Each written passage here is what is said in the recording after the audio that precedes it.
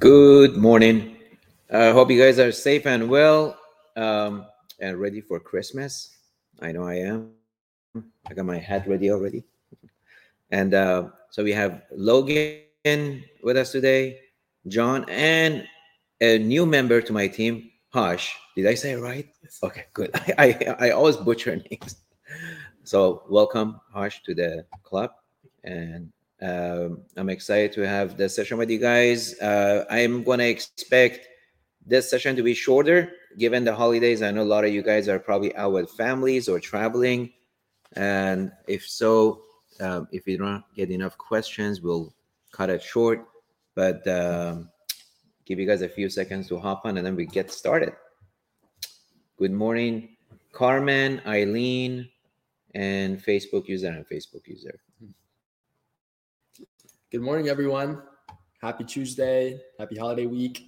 And we'll do the weekly rundown as well. So if you're new to the group and haven't already, you should see a StreamYard link in the description of this live call. Just click on that link. You'll go through a couple steps, click the buttons, and that gives Facebook access to where we can see your name on our end on the back end. Awesome. All right. And we got some new members who came in this week too. We want to give a shout out to. We got Sergey in the group, Ryan Brackey, Jonas, Taylor Welch, and Michael Giotto.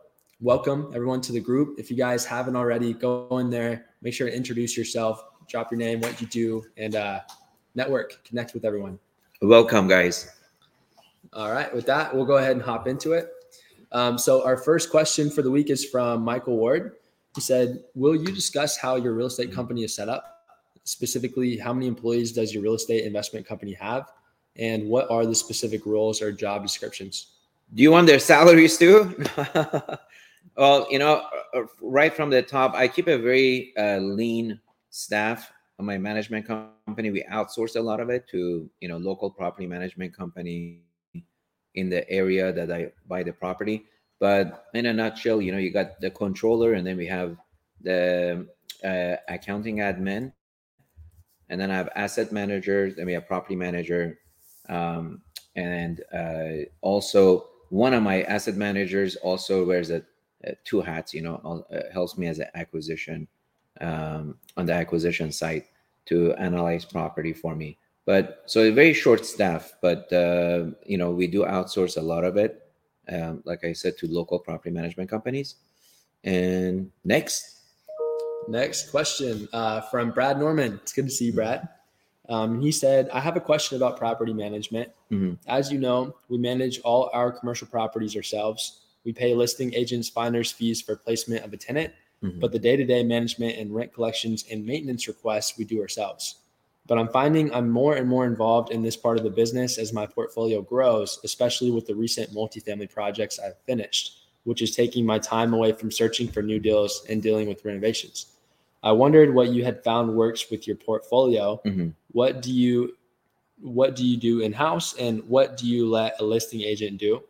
What do you usually pay monthly for if you let them do the ongoing rent collection and maintenance repairs?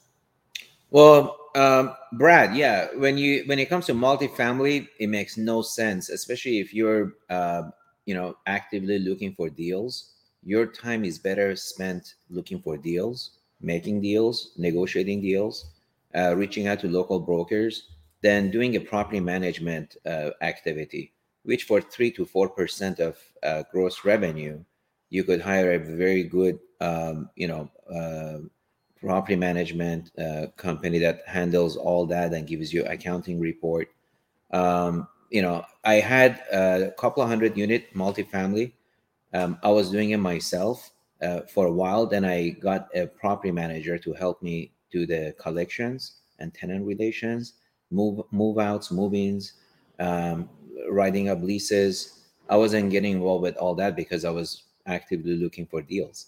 And that's what I would recommend. I don't own any multifamily. My average tenants, pay me 4,000 to 5,000 a month rent, and they're all businesses, so they're not management intensive properties. So we do all the rent collections here, and then pay a local property manager for tenant relation and site inspections. That's how we do it. All right. And guys, we got a lighter amount of questions this week with the holidays. So If you have questions that weren't sent in yesterday, go ahead and start dropping those in the comments. We'll get to those today too. Our next question is from Jonathan Nguyen.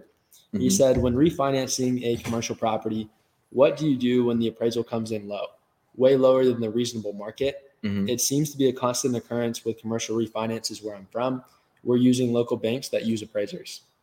Yeah, that's a tough one.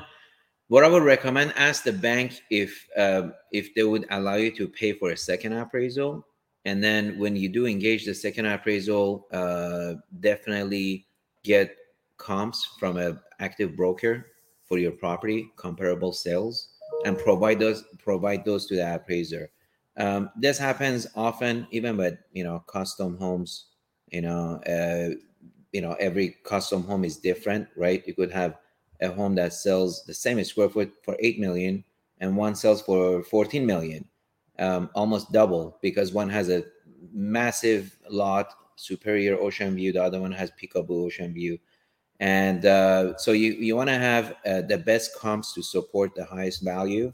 And what you do, be proactive and get those comps from brokers and provide to the appraiser. This way, they can't really fight with what you're providing. Those are real comps, right? Otherwise, they get lazy and they'll just pull up 3 comps that's not really supportive for what you wanted to come in at. All right. Eileen, she commented, appraisal reconsideration, possibly. Yeah. All right. Next question is from Ron Borovinsky. He said, how do you attract a Verizon or any other carrier when a building does not have a cell tower? Yeah, you go through a broker that has relationship with most carriers. I use Lawrence, and I think we've posted his contact info in the group. And he has 20 years experience with cell tower companies, and he actually is the broker that sold my rooftops for me. Past 8 years I've been working with them. And most importantly, the area that you're looking to put a cell tower carrier on, you need to make sure if it's by the freeway, it's a new development, your chances are high. But if it's an older building, it's very possible that the carriers already have enough coverage. They don't need an additional cell site, because if anything, they're getting these cell sites decommissioned through merger acquisition and reducing their real estate expense. So the trend is actually going down. They're not in need of more, they're in need of less. So I wouldn't hang your hat on getting a new carrier on your roof, but it's going to be very difficult. That's what I've found with my buildings. So this isn't as relevant compared to what you just said, but he asked, what are the criteria they look for? Well, they want weak coverage on your building, and there is actually a map that shows the coverage. Lawrence can help you with that. If you reach out to Lawrence, we have his information, and you give him the property address, he could give you a report, like what is the likelihood you could do on your site. All right. And I'll make sure to repost Lawrence's information in the group so it's easy for everyone to find and refer to. Next question from WatchTech. He said, do you have an opinion on or have any experience with laundromat tenants? Well, first commercial real estate retail center I bought in Whittier, 1999, had a coin laundromat in there. Through the years, I found them to be kind of problematic. If you have it for long term, they do definitely pose an environmental issue, because there is a lot of chemical detergents, Clorox, and all kinds of stuff people put in these machines. And if you do have a leak on their ground, guess what? Over time, you will have a leak. And if you do get any contamination in the soil, it's disaster. It's going to be a money pit, and a property that's not going to be, you're not going to be able to sell. As a result, I stay away from them. But if you do buy a property that has a laundromat, make sure you get a phase 1 and a phase 2, which is, sampling the soil within the vicinity of the tenant to make sure it's not contaminated. All right. With that said, we'll go ahead and hop into the comments. First question from Sergey.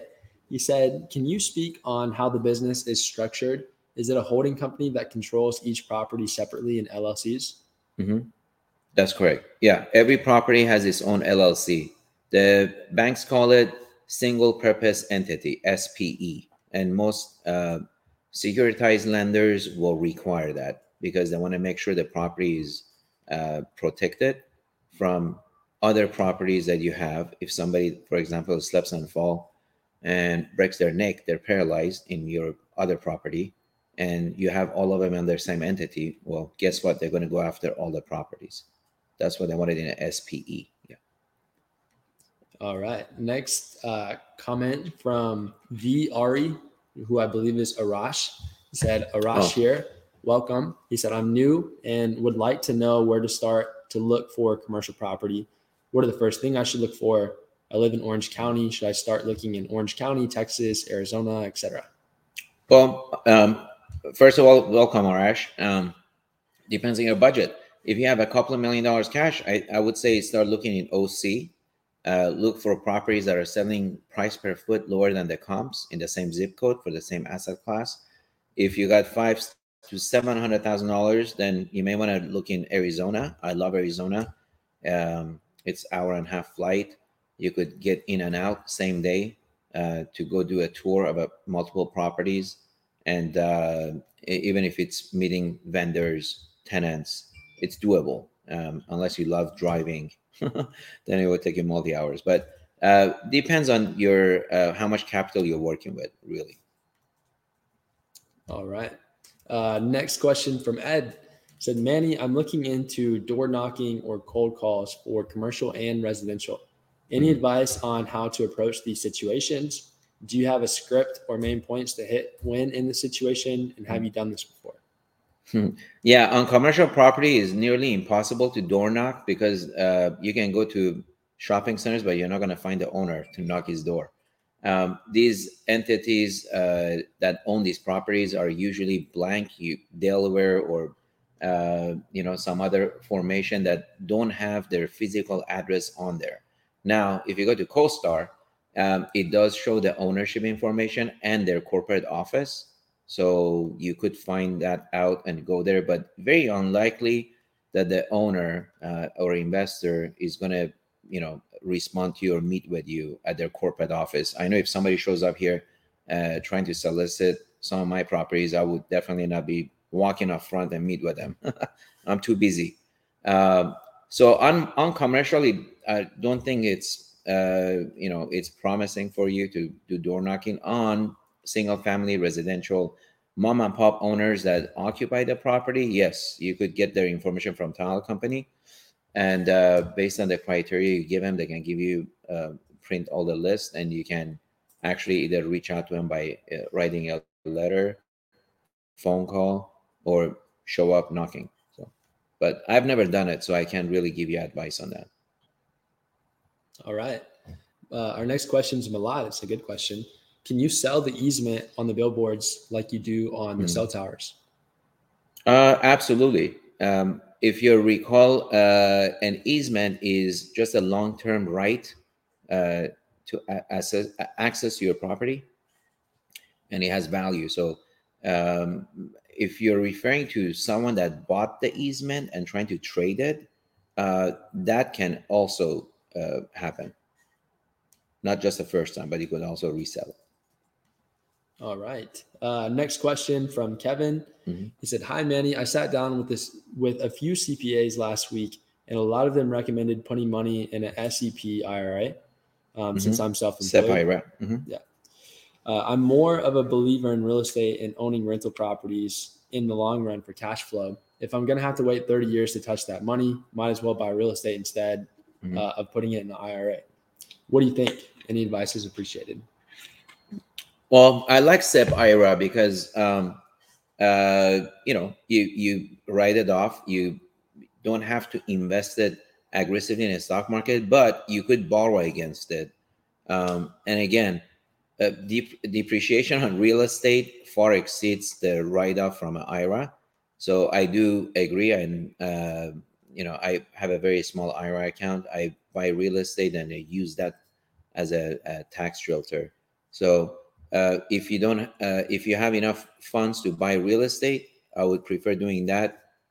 If you don't, you still can put 6,000 to 25% of your salary if you're self-employed away in a SEP IRA. That is not a bad idea either, because the tax savings on it, you probably 35-40% you save. All right. Next question from Eden. Have you ever considered moving to Arizona or Texas so you can keep a closer eye on your properties or be closer to potential deals? And if yes, what made you stay in California? Yeah, multiple times. Not Arizona, but I have decided a couple of times. I actually looked at condos, high-rise condos uh, in Houston to buy, but it's just the weather. Every time I go there for 2 weeks and look at properties, I realize I don't want to stay there more than a couple of days. So it's the cost of living, cost of weather we pay to live in California. So just make more money. All right. Next question from Brad. On your commercial properties, do you pay a monthly fee to a local listing agent for customer relations and organizing any repairs needed, or just a tenant placement fee? Both. So a property manager does the asset management for us. They give us a report weekly. If there's light bulbs out, any tenant issues, toilet issues, that's a flat fee. And then a leasing broker, so it's two different parties, right? It's not the same. Leasing broker that's not on site, they're the one market the property for tenants, and they get anywhere from 4 to 6% of the lease value. All right. Next question from Jonas. I saved up about $50K to invest. Knowing you focus on office and retail right now, what should I be looking for within those asset classes? Residential. First of all, get pre-qualified. If you do have a job for at least 2 years, you very likely qualify for FHA loan, first time home buyer program. And with $50,000, you're not going to be able to get into a commercial property. You want to start with 2 to 4 unit or a single family. I would prefer a fourplex or triplex if you can find one that you can add value, and use FHA to buy it, which would be 3 to 4% in down payment. And that's how I started, many years ago. All right. Next question from Chris. Could you go into detail on how you went about acquiring your first property via SBA loan and the rough timeline from purchase to selling, and anything you do differently knowing what you know now? Yeah. So my first commercial property wasn't an SBA, but second commercial property was a SBA. That was the one in Santa Ana. I bought for $670,000. It was a bank-owned property on First Street in Santa Ana, and I used to own a supermarket 2 blocks down. I had sold my supermarket, but since I had the supermarket and I operated for 5 years, and I intend to open a supermarket in this new property that was bank-owned, I qualified for SBA, 10% down. The timeline is usually 90 days. SBA funds twice a year, so it's every 6 months. So in the interim, you always have a bridge lender that funds it, and they get paid when the SBA funds, right? But 60 to 90 days is the timeline usually it takes to fund it, and you have a local bank that lends you the first 50%, and the second 40% is the SBA portion that the intermediary lender pays, funds it, and then they get paid back by SBA when SBA funds. But hope that answers your question. Awesome. Next question from Ed. If I'm dealing with a listing broker that is not responsive, what do you recommend doing to make progress? Well, send him a nice bottle of wine to his office with a nice card. I don't know. If it's me, send me a cigar. I'll definitely respond. It's good gifts. That's it, guys. We're not seeing any other questions in the comments, so we'll give it a few more 10, 15 more seconds. If we don't see any more pop up, we'll wrap it up. I know it's a lighter week this week with the holidays. All right. right. We had one come from Kevin. He said, in order to do a 1031 exchange, do you have to rent it out for a year before selling? Yeah, technically it's for like kind exchange. So if you sold a property that you did have rental income in your tax return, the next property would have to have a rental income. If it's a home that a brand new home you sold, to be honest with you, I don't know the exact exact answer for you, but I know it has to be like for like. It income property, even if it's $1 you show to qualify, then I would rent it to your cousin and have him PayPal you or something. But I don't know the exact answer. Every property I've exchanged, it's had income, so um, don't know. I have to check that, double check that for you. All right. Don't want to misquote you. We got a question from Salome. She said, hi, Manny. I have a general question. Mm-hmm. I've been studying the videos and material and am amazed at how much you know. Mm-hmm.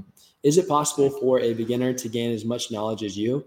And what should I be studying? And how do I get the knowledge that you have? Thank you for the kind compliment. Well, it's taken me 30 years to learn everything. Most of important, aspects of investing, I'm teaching you guys in the program. Um, if you haven't read my first book, The Contrarian Playbook, I would definitely recommend reading that. You can get it on Amazon. That really sets forth all the basics for a starter investor. But if you're actively buying, selling real estate, I think within a couple of years you're going to be learning almost everything I know, because everything I know is I'm teaching in my program. Now there are circumstances that's going to come that I haven't crossed. So those are the learning curve anyone's going to have in any business. So you're going to learn as you go along. All right. Question from Arash. What do you think of the Las Vegas market for residential renter properties? Yeah, I've never liked Las Vegas, even though, I've lost a lot of opportunities by not buying during the Great Recession, because properties plummeted, 70, 80% in the Great Recession. But that's the reason I don't buy, and I don't like Las Vegas, because it's a single driven industry. Um, almost all casinos, if they have to shut down, it'll depress the economy of Las Vegas, right? So I don't like economies that are single driven. For that reason, I've stayed out of it. But if something streaming deal comes on my desk, I have looked at it. I have looked at few opportunities, but I've never bought anything there. All right. Next question from Kevin. Can you 1031 a remodel single family resident you did for 6 months? Yeah, that's the one. One of you guys asked me earlier. I think it has to show income. I have never traded a property that didn't have income, as far as I remember. So I have to double check that. I think it needs to be income producing, even if it shows the dollar income. All right. Chris, he asked, has there been a tentative date? Oh, I lost it. Has there been a tentative date set for 2022 for the live in-person mastermind event? No, not yet. We're working on it. We should have a date soon, and Logan will let you know. Yeah, absolutely. We'll be posting those updates in the group as we go. Next question from Jonas. What are your top resources to stay on top of market trends within real estate? Oh, there is no one single report I take a look. I look at the foreclosures. I look at inventory. I look at price reductions on listings, and more importantly, the stock market. Almost all investors have some money in the stock market, and when the market goes down 20, 30%, banks tighten up their lending, as well as investors pool their interest on new purchases, so the lack of buyers. So a lot of things: unemployment, the interest rate, the 10-year treasury, a lot. I look at a lot of things. All right. Question from Khalid. Manny, I saw your video on how you outgrew your current building. which you're sitting at right now. Have you got any offers on your current building yet? Yeah, I got 2 offers, potentially 1 more. By next week, I'm gonna make my decision who's gonna buy it. All right. Question from Nick Gold. What do you think of Florida market? Yeah, Florida market, it has big swings. I've looked at it for 25 years. Great recession, again, kind of like Vegas. The reason I don't like Florida, developers are, they go happy-go-lucky, start building as soon as market gets hot. And then you end up with an oversupply. And then when the market does enter a recession, the corrections are pretty severe. And for that reason, I stay out of it. I'm referring to residential, obviously, buying, apartment buildings. But it's a great market apparently now. I mean, it's pretty hot, but I stay away from it. Plus, it's also too far for me. It's 5.5 hours flight. Texas is the farthest I want to go. 3-hour direct flight from airport, my airport to International Bush Airport, so I could get in and out the same day. Florida, impossible to do same day. All right. And then a question from Salome. If you want to buy a residential property, let's say fourplex in San Diego, it seems you won't be making money off renting it out because the properties are so expensive. Mm-hmm. Do you think San Diego is a good market to start in? And if not, where else should I look? Yeah, the primary markets, Orange County is similar to San Diego. Almost all multifamily properties makes no sense unless you're going to occupy one. And even then, the price are like ridiculous, right? It's 600,000-700,000 a door. For a fourplex is like $2 million for a 4-unit. So I would recommend go a bit inland, from it still being in San Diego County, but not necessarily, downtown San Diego. So maybe Oceanside area, and you'll start seeing a little bit higher cap rates. And that's what I would start, because you're probably not going to live in it anyway. All right. And then our last question from Russell said, Merry Christmas and a Merry prosperous Christmas. 2022. Is there a call next week? Yeah, what is next week? As far as I know, Yeah, there's a call. yeah, we do have a call. We'll I'm not going that. anywhere. So next week's the 28th. Yes, we do have a call. All right. All right. Well, this was great. Thanks for you guys popping your questions on the Facebook Live. And I want to wish you guys a Merry Christmas. Have an awesome time with your family. Be safe, be well, and see you guys next Tuesday. And if you couldn't come up with your question during the session, post it. I'll get to it after the call. Take care. Merry Christmas, guys.